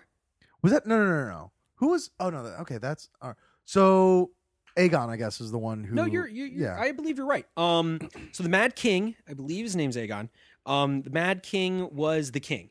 His brother was Rhaegar, and Rhaegar was more liked. Right. Obviously, it was pretty obvious. Yeah. And at that time, that was who would succeed. I mean, Robert Baratheon is not succeeding the Mad King. Yeah, Rhaegar is going to. So people were starting to get into his corral. And he was very obsessed with prophecy. He was very obsessed with the prophecy of ice and fire. Who was? Rhaegar. And that's the kind of why a lot of people, he was supposed to be marrying a Dornish woman, or was married to a Dornish woman and had kids with her, who I believe is not a character we're going to see. But he kind of steals Lyanna. There's still a lot of doubt whether Lyanna is straight up kidnapped against her will or is kind of into him too. We really don't know. We're not going to probably know. That's the thing is like in back-to-back episodes, we hear a story about how like Rhaegar kind of forced himself on Lyanna. That was during the Crypts, correct? Yeah. And then we heard it over in Dany's with Barristan. Is that what you're saying? Yeah. About how great Rhaegar is. Everyone loved him. And that's a key thing that the books do, that the show tries to emulate, is this. Like I said, it's perception. Yeah. It's perception, and Dany is getting fed stuff that could be bullshit. Like it may be that Rhaegar wasn't very liked. Maybe everyone's better off with the Targaryens gone. But at the end of the day, that's why the war started. Rhaegar died in battle. The Targaryens, Mad King kind of went crazy, and everyone went, let's end this. It was kind of Jaime started it with his stabbing. But then the Mountain came in and kind of finished the job. What other what did you want to go deeper with? Yeah, no, I was just kind of like wondering more so kind of about like how they're all gone, and like it is just Dany left, or like is there anything else that we should know about like Targaryen history? The thing specifically about Targaryen history that's important, it really doesn't matter if Dany's the only one. Like, except that it's believed that you need to have Targaryen blood in you to ride a dragon. Right, okay. So that's why R plus L equals J might be very important. If for nothing else, then it could get Jon on a dragon. Exactly. There's theory in the book that Tyrion, the Mad King, raped his mother. And Tyrion might be half Targaryen. Jesus Christ. Which is a great theory. That could get him on a dragon. Any theory that gets Tyrion on a dragon is okay in my book. But there's a lot of little things like that, like maybe some bastard Targaryens in the book. When Dany gets her premonitions or her like warnings from way in the beginning, there's these... they talk about a mummer's dragon, like a fake dragon, and there is a guy named Aegon, a young boy named Aegon that is apparently the secret son of Rhaegar that they have gotten rid of in the show. It is not existing. No one knows why it's not in the show, and therefore why it's important in the book. Like it's again, I have fun with this. It's fun to see changes in the show and how they don't necessarily just because Stannis may have died in the show does not mean he's going to die in the book. Like it's fascinating to me how it's going to change. But so how long were the Targaryens like? I believe it was 300 to 400 years. And like, does it matter who was in charge before them? It was 7 kingdoms. That's why it's called 7 kingdoms. The North had the King of the North. Dorne was battling themselves. The Greyjoys had their own Iron Island king. Okay. I believe the Eyrie had their own thing. Like they were all kind of sovereign big, states. And Aegon the Conqueror, literally showed up on a dragon with his 2 sisters that were also riding a dragon and went round by round and conquered. And Harrenhal said, "You're not going to conquer me." And he burned Harrenhal to the ground. And everyone went, "Uh-oh." Like, and that was how the Iron Throne got built. It was everybody throwing their swords down to him. Like originally when they were just kind of before the houses and all that, they had kind of just been that for a few hundred to 1,000 years. And then it was the First Men, and the Starks are First Men. Like they have been around since the beginning. Then 1,000 years went by. Then Aegon came, or then 700 years went by. Then Aegon came. And then the Targaryens were out after the fucking... There's theory that... So the Targaryens were there. They still had dragons. Dragons were still being born. There's a lot of crazy stories about people, Targaryens, doing things like what the Targaryens Dany are did. originally from Valyria. Yes. And then they just kind of like moved to King's Landing. I do not remember their original motive, but it really almost seemed borderline boredom, like I'm gonna go do this. We could exactly. Like Valyria did burn to the ground, or did something happen there? I do not believe it was like a volcano, right? Something. It's 100% probably likely to whatever happened with the first White Walkers, and that's why we don't know yet because it's probably key. But I honestly thought it was surprising that Dany's storyline was so similar. I honestly thought Drogon was going to drop her off in Valyria. We're going to meet all these strangers that weren't in the books and get a lot of this backstory and all this information. Except that Valyria is infested with fucking stone men. Hey, maybe that's what Jorah's going to do. Maybe Jorah's going to become a stone man and then go find out some information. Like that's his purpose. Who knows? They don't seem too talkative, those stone men. Neither does Jorah's not a great talker either, so he could fit right in with those guys. So the Targaryens kind of wrapped up things when Mad King went mad, and Robert the Conqueror came in, Robert Baratheon. And it was like there were a few others. Again, Aemon was at the wall, so the Targaryens haven't been out of power that long. No, 14 years maybe. Wow. Maybe a little more now that the story's gone, but from the beginning of the story, it was 14 years. Okay. And there's a lot of theories of like the Citadel was secretly killing off dragons in terms of like, there's a lot of theory that in general, the Citadel, which we've talked about as kind of doctors and it represents industrial society and our modern society and like that forward thinking, they're threatened by magic. It is our species in a magical world. That is what the story is trying to tell. So they have all their libraries and everything, but they're probably all full of books that are just like... They have a lot more books than anyone else has. Right. Sam is about to go find out a lot of information. Yeah. And there's a chance that it's kind of like... we've been secretly... For all we know, they've been secretly bringing the White Walkers back. Like, we really don't know anything about the Citadel. It's very close. Like I said, it's a and the Citadel college... is in... I believe it's very south. I believe it's almost north, just north of Dorne. But it's in Old Town? It's called Old Town, yeah. Like, that's another one of those things where you have Harrenhal, Valyria. It's supposed to be one of the nicest cities in the Seven Kingdoms. And then Old Town. Yep. It's like, I really hope there's a second city in Old Town. What would you have called it? Maesterville? You could have done anything. Yeah. You could have fucking done anything.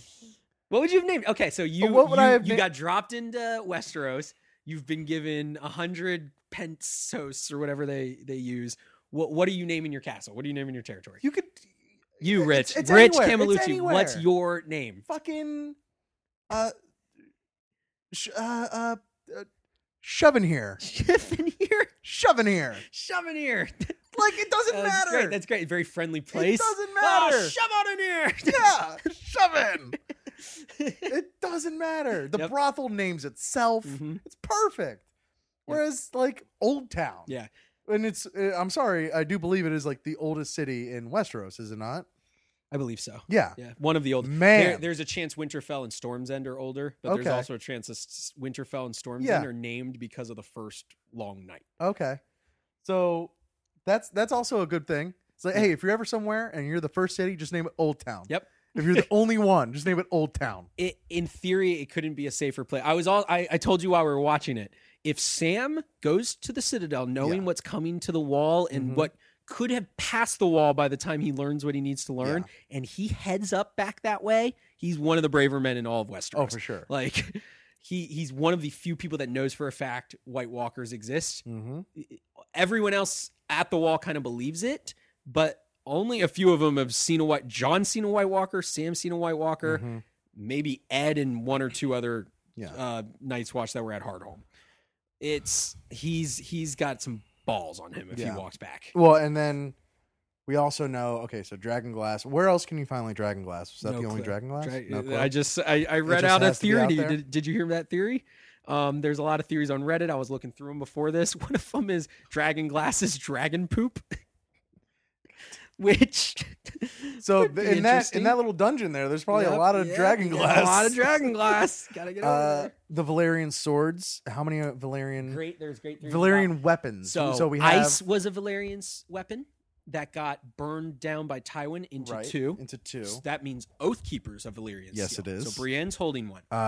Jaime too, as well. Correct. If not Joffrey, Jaime's might have been Oath Keeper. Okay. Okay. I have no idea what happened. And so Joffrey's, unless he was buried with it, you could assume it might be with Tommen. It's probably in King's Landing somewhere. Yeah. And then obviously, what's the name of Jon Snow's sword? Longclaw. Yeah. That one's one. Mm-hmm. There should be one or two others at least. Isn't there an axe somewhere? There's an axe. That weapon that was supposed to kill Bran in season 1 is supposed to be Valyrian steel. That little dagger. Oh, I thought you were talking about. But was Tyrion. I thought you were talking about gravity. Oh, I see what you're saying. That was supposed to, but didn't. Yeah. No, that was supposed to be Valyrian steel. That's kind of one of those things where it's like maybe he said Valyrian steel in book 1 and didn't know they were going to be important until book 3, and like because no one knows what happened to that dagger. Like somebody had it, and no one knows what happened to it. And then Sam's family has a Valyrian steel sword. Oh, that's right. That's as far as I know. Okay. There's a chance there's a lot more Valyrian steel in Valyria, for example. Yeah. Who knows, actually, though. He looked pretty fragile against Valyrian steel, that White Walker. Yeah. It was pretty much that happened. He went, oh, that's my defense. Swing. Like, yeah. Oops. So, we keep mentioning Bran. Yeah. I'm not like thrilled to start talking about Bran. I don't know how much more time we have, but it brings up a more general, like, we'll talk about Bran in this sense of where do you want the story to go at this point? Yeah. Like no one knows where it's going to go. So where do you want? And we'll first talk about with Bran. What do you want Bran to be doing? Bran essentially, like from the get, he's had a superpower. Yep. Like that's what this is. It's not even magic. It's a superpower. Okay. And I don't know. I just hope he's kind of been under that tree, fucking, gaining power. Gaining power. Okay. And yeah, like, what do you want him to do with that power? I want him to warg a dragon. That's a very common. Yeah. Yeah. Why else would you be able? What other? You gonna warg a cow? You gonna warg a fucking horse? It's tough. In theory, he can go talk to people in the past and future through the wirewood in this power, or like where he's about to be. If you see him touch that tree in the middle of season 4, there's a shot of Ned cleaning his sword, which implies that he'll be able to go back in time. I don't believe he can change the past. There's theory that crazy old Reek Theon has been being talked to by Bran this whole time, in terms of like, hey, maybe you should change your mind, like, and just like, and Theon is like, okay, like whoever's talking to me, that kind of stuff. Like, there's very limited things he can be doing. I believe at the end of the day, it's got to be dragon or bust. Dragon or Bran's a villain or legs. He can warg his legs. That's true. He can warg his legs. Or he's a villain. There's a dark horse theory that the Starks are when Sansa was back to that. If they were all bad, if everyone's bad, he might be. Well, there's just like he's so close to the White Walkers that maybe he can do something in their mindset. There's a lot of discussion about the White Walkers as not just blanketed evil. Mm-hmm. So one of the reasons people think Jon might become a White Walker is so that we can see the motives of the White Walkers. So that, again, just another way to get into this POV. It's impossible to see. Bran's another way, though, that we could get into that POV if not Jon. Yeah. Which would be interesting if he could. I mean, there's really complicated, like if Jon becomes a body White Walker, but Bran wargs his mind, so he's more a lot of, again, once you start getting off of R plus L equals J, it's all just, I read this one line once, and this is why I think that. I've never been too high on Bran. I'm glad we sped it up. Yes, I wasn't upset when I heard that he wasn't going to be in this whole season. I missed Hodor. Yes, and I do believe they've taken him away long enough to keep the curiosity now, like, I remember him, like, what is he doing, like, enough. We'll see. And that's the other thing, is he could be gone from the congruent story if he's past and future now, you know, like if he's all over the place time-wise, we don't need to see him congruently being told as a story. I never really understood what's Rickon's deal. Like, he's just a kid? Is he like just the most normal Stark? Littlest Stark. He was supposed to be 3 in the books. He looked about Bran's actual age in the books in the show. Because you know, like at that point you need an actor to act. He's just there again. There's a lot of theory of where he could be or why he is existing. That's the kind of thing, is like a lot of people, he seems to be the one Stark that has no purpose. But yes, why does he exist if not to, like, people think he's like leading? So you said something about Bran having a superpower. Yeah, a lot of the Starks are implied to have that superpower. When Arya dreams, she's in her wolf that got released mind, you know, all the time in Westeros. Like, she doesn't really know that. Yeah, we do, because we've seen Bran go through his warging phase. Okay. So we kind of know as we learn. Jon kind of has a pretty close connection with Ghost. Yeah. That's why people believe he might warg into him. Of course, Robb and Sansa lose theirs pretty early on, but there's a chance that Rickon can do similar things. So there's a lot of theory that he is just up in the mountains with a bunch of those like mountain men that Tyrion, like the equivalent of the northern mountain men that Tyrion found, and just like being a cannibalistic like mountain man right now and like leading this group of people. Like, there's a lot of theory about that. There's a theory that he's like more, that's the better theory. Like, more boring is that he's just being held at like a secret friend of the Starks, like they haven't told anyone they have him yet, that kind of stuff. Do you think that like them having like other powers comes from them being like first people, or? I believe there's more to a lot of people believe it's a very real story. I do believe it's a story of higher being, higher power. I believe Lord of Light's real, for example. I don't know what version, but like, I believe in the Lord of Light. It's done. Look, I've seen it work. Yeah, I've seen a shadow baby come out of a vagina, okay? I do not believe that was like I don't know how that happens. And I believe that Melisandre truly believed she was winning the war for him by burning his daughter. Let's just say that. Yeah. Like, that's a great thing. Very late in the books, book 5 maybe. Yeah. We start getting Melisandre POV. And you're like, is she going to be having her own game? You really do find out, like, she buys into her own 100% for it. Yeah. And that's what's nice about what they did. They really humbled her too, you know, just in time to really have that, like, I am important, you know, like, probably, if she has it. But what do you want to have happen with who do you want to end up, or do you even care? This is an important question. 'Cause now that the White Walkers are prominent, who do you want to end up on the Iron Throne? Do you even care if someone's sitting on an Iron Throne at the end of the show? I do not. Okay. I don't care at all. Yes. If anything, probably what would be best is going back to a 7 kingdom system. Okay. That said, it was a few weeks ago, we were talking about whatever. I was talking about it with Robert, and he mentioned to me that the house symbol for Targaryen is actually a 3-headed dragon. Yeah. And there are 3 dragons. Yeah. And, you know, you got to have people to ride the other 2 dragons. Yes. So I wouldn't mind seeing like 3, you know, head people in charge, you know, something like that. Yeah. Whether it be, Danny, and I wanted it to be Jon Snow. And that goes back to there's a lot right now going on with the characters and stuff that's very parallel to history, especially with the Long Night Coming, which is very parallel to history. Mm-hmm. One of those parallels is a reconquering by a Targaryen with Dany, which makes sense story-wise. Yeah. I also don't care. But that's what I honestly think the story is. What was happening before we needed true stereotypical fantasy heroes? Yeah. What were these people? That's why I believe there's some sound to the Starks are evil Lannister. I don't believe it, but because that would be in line with everything that this show and I guess books have been. To take the villains of the real world, but when it comes to fighting White Walkers, these are our heroes somehow. Yeah. Like that would be interesting to me. And also, but a lot of the fucking whole thesis of the show is to take your storybook, flip it on its end. Yeah. And take your lead, Cinderella kill him. Gets fucking murked. Yeah. Prince Charming, Dunzo. Mm-hmm. What you've been conditioned to expect for decades. I agree.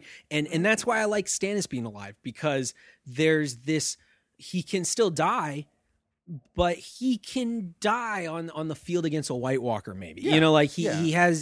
I like to see that character. Like we said, it seems so abrupt, so against all this buildup that we had. All the buildup. That's why I believe there's still more to come for him.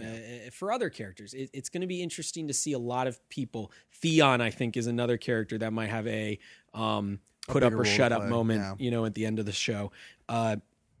It'll be exciting. I care less about who's on the Iron Throne. What I was originally saying is a lot of people want it to be a real story of just the best motive and tactic wins regardless of who we root for. Mm-hmm. And I don't believe that's the case. Yeah. I believe Dany and Jon will probably end up married and probably on an Iron Throne together. If not, one of them on an Iron Throne. Yeah. That being said, and the show is only in having to wrap up or form characters into two characters into one is kind of forcing that to the idea of it's a very interesting. I was thinking the other day, it'd be like if the famous 1% and famous families of modern America all of a sudden had biblical biblical what's the word weight to their lives. Okay. And how it'd be very interesting to see how certain ones we know would react to that. And that's kind of what I think we're seeing is a bunch of people that are the cream of the crop of their society. They are the elite. They are the 1%. Yeah. And it just so happens that you also are very important to prophecy and culture, and here we are. Everything's real. Everything, and you're playing a big part in it, no matter what you do. Yeah.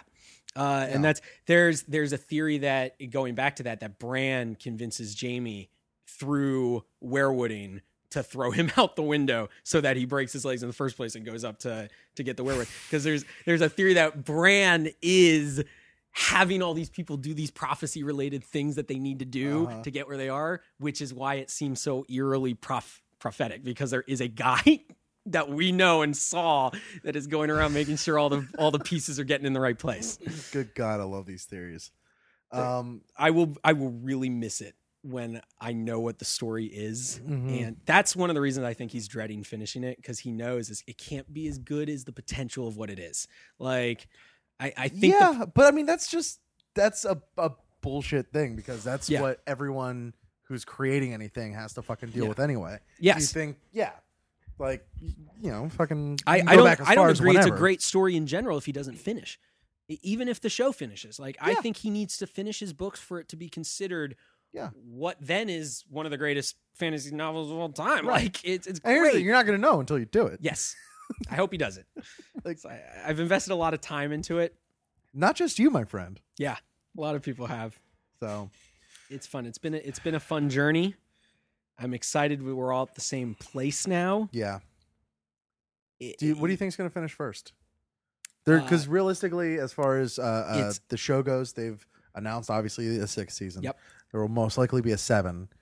100% it will. The show will end first if there's an 8th season, even.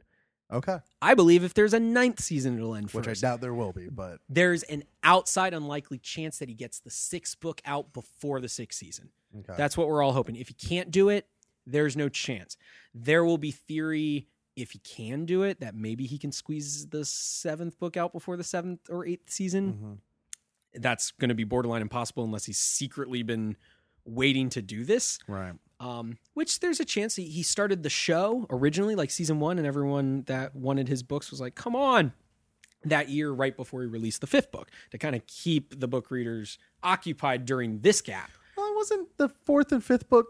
Weren't those originally one book and Yes. they were way too big, so they said And there was split a it up? 10-year time jump between the, just in general, like across the story. There was a 10-year time jump. So yeah, So he so had he's to- been like, he hasn't released a book, technically a finished book, since the 4th one came out, because the 5th Yeah. was done already. Well, if you consider the 4th book to be finished, the 5th book is finished too. Well, right. But like, yeah, that's what I'm saying. Yeah. Is like he hasn't had to write anything new since the 4th book came out. Oh, I see what you're saying. Yeah. Yeah. I'm sure he had to write a lot for the Myrini's not in the 5th book was, I know, a big problem, and I think that's why he just said, "Here's the 4th book with all the 4th book and the."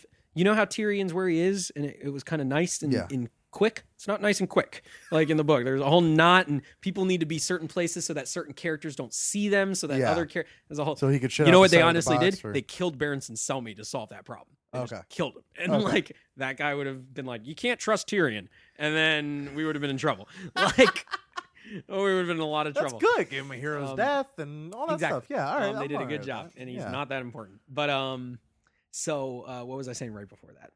I don't know, but I think we do have to wrap it up. I do so. agree, so that's yeah. fine. It's a great book, great yeah. show. I've been conflicted on telling people to read the books when they watch the show and they haven't yet. Mm-hmm. At this point, if you can do it before the 6th season, I think it is wholeheartedly worthwhile to maybe on Really? Audible to read these books. Like there's just so much detail. Mm-hmm. You're gonna get a lot, and if you're really craving it at this moment, you get a lot from it. You get a lot from the books that you don't get from the show, but it doesn't hinder your show viewing. If that makes sense. Cool. Well, thank you, Patrick, for Thank you for having me. for being I hope on I here. didn't talk too much or too long. You know? No. This was everything I wanted it to be. Great. And we'll have to have you back because I know as soon as I asked you, you started like spit out all these ideas. Yeah. for the show. So Real quick before we and then we'll end. Yeah. Because I used to do this when I was reading. okay. And I'm very excited because I honestly don't know the answer. It would be my roommate would ask me, who do you think is the most likely to die going into the next season? Okay. Like by the end of it, who do you think's the safest? Well, we said earlier Tyrion, right? Tyrion. Yeah. So who Tyrion's do you the think is safest. most likely to die? That's not on a cliffhanger. In season 6, try to give us a main character. Don't throw out like Lancel Lannister or somebody like it's like or Ollie. Ollie's got a good chance. I was gonna say like the guy that made the Monster Mountain. Qyburn. Qyburn. Yeah, That's a perfect. I could love see that answer. that being that's like a great answer. Frankenstein's monster type. That's a fine answer. Grrr. Okay. But that isn't like a main character though. Let me throw out one equally is like not main, Yeah. but like I think Dario might die. Like now that it's those Well, two, 'cause he's- I don't think it's both just of him them are with a guy coming that back. has fucking grayscale. And yes, there's a lot of reasons both of them should die in a second by the end of this season. I love that I picked Dario over Jorah, Yeah. but I don't see that ending well for him. No, He's going yeah. into. I don't think Jorah wants him living. I can see. Legitimately, I could. Oh, yeah, big man. name here. Fuck, I want Ramsay to die so bad. No. But yeah, I think we could say Theon die pretty soon. Theon. Okay. Yeah. Then if you're going that big, I'll say. Oh boy, let me go with one I don't even know if I believe, and and say Brienne. End of season 6. I think she'll be dead. but okay, so Yeah, she at least it's gets the end. It's not the like whole season. episode 1. I think Okay. this person. You're not trying to call a Mance Raider of this season. Yeah. Yeah. Oh man. Yeah. No. Mance is also pretty like great in the books too, right? Yeah, a lot of people. There's a theory about him secretly being Rhaegar Targaryen. Jesus. We could always come back and Yeah. I could do a little more research and Absolutely. and stuff. We can have a different combo. We'll have to have that happen. Yeah. Till then, Please be sure to thank you very much for listening and subscribing to the Blank Slate. If you aren't already subscribed, you can subscribe to us on iTunes as well as Stitcher, and also at podswoggle.com, as we're part of the Podswoggle network of podcasts. Big fun, cool announcements coming up about that. And news and whatnot. But yeah, you can follow us on Twitter at Blank Slate Pod. You can shoot us an email, blankslatepodcast@gmail.com. You can find me personally at Rich Gaming on Twitter, at Rich Gaming 4 on Instagram. Patrick, where can the people find you online? You don't want them to get at you. I'm like Waldo on the internet.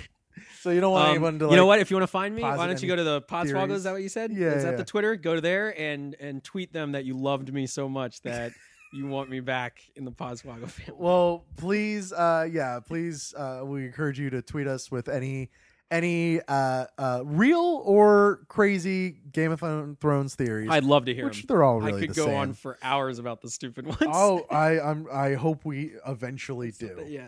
But yeah, so for Patrick, for myself, I wanted to say, as well as for Podrick, like another one of those things where it's like, oh, it's like for the watch. Put and for the watch. Yeah. This is for the watch. Yeah.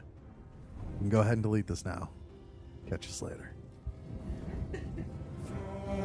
Yeah, Game of Thrones, yeah, Game of Thrones, fucking Game of Thrones, fucking Game of Thrones, fucking Game of Thrones, fucking Game of Thrones, yeah, Game of Thrones, yeah, Game of Thrones, Game of Thrones, fucking Game of Thrones, fucking Game of Thrones, fucking Game of Thrones, yeah, Game of Thrones, yeah, Game of Thrones, fucking Game of Thrones, fucking Game of Thrones, fucking Game of Thrones, fucking Game of Thrones, yeah, Game of Thrones, yeah, Game of Thrones, Game of Thrones.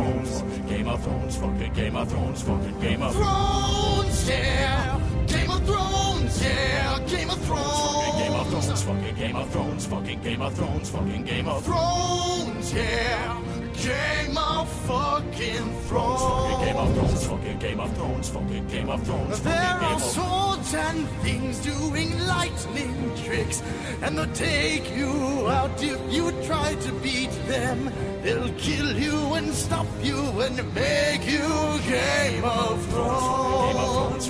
Game of Thrones, fucking Game of Thrones, fucking Game of Thrones. In the lightning they come to take on everyone, and you know it's the Game of fucking Thrones. Game of Thrones, fucking Game of Thrones, fucking Game of Thrones, fucking Game of.